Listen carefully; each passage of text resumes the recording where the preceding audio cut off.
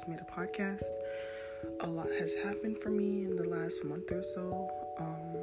My brother passed away, and I'm dealing with a lot right now with my family and everybody. We're just trying to stay above ground. So I wanted to come on here and just pray, because my heart is kind of heavy every time I feel like I'm doing okay. I just kind of break down, especially when I start thinking about my brother and the life he lived, how my siblings and I would just every now and again we would just be in our living room, just laugh, make jokes. That's the best memory that I have of all of us just having fun together and just laughing. And I really, really miss that. So I know that his spirit is going to live on. I know that his spirit is with God right now. And I hope and I pray that his spirit and his soul is safe.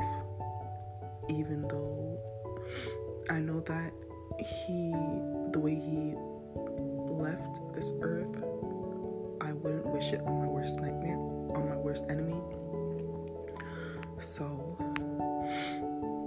Heavenly Father, I pray that you keep my brother safe. I pray that he is alive and well in your house. I pray for my mom. I pray for my little brother. I pray for my older brother. I pray for my aunts, my uncles. I pray for everyone. I pray for my extended family, Lord. I pray that you keep them safe. I pray that you erase their pain,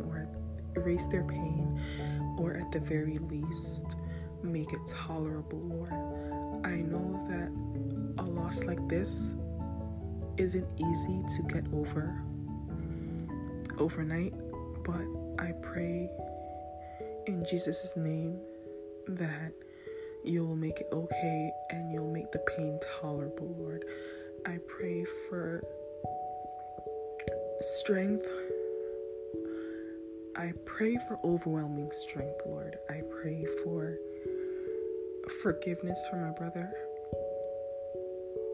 because we all love him and we just want the best for him, Lord.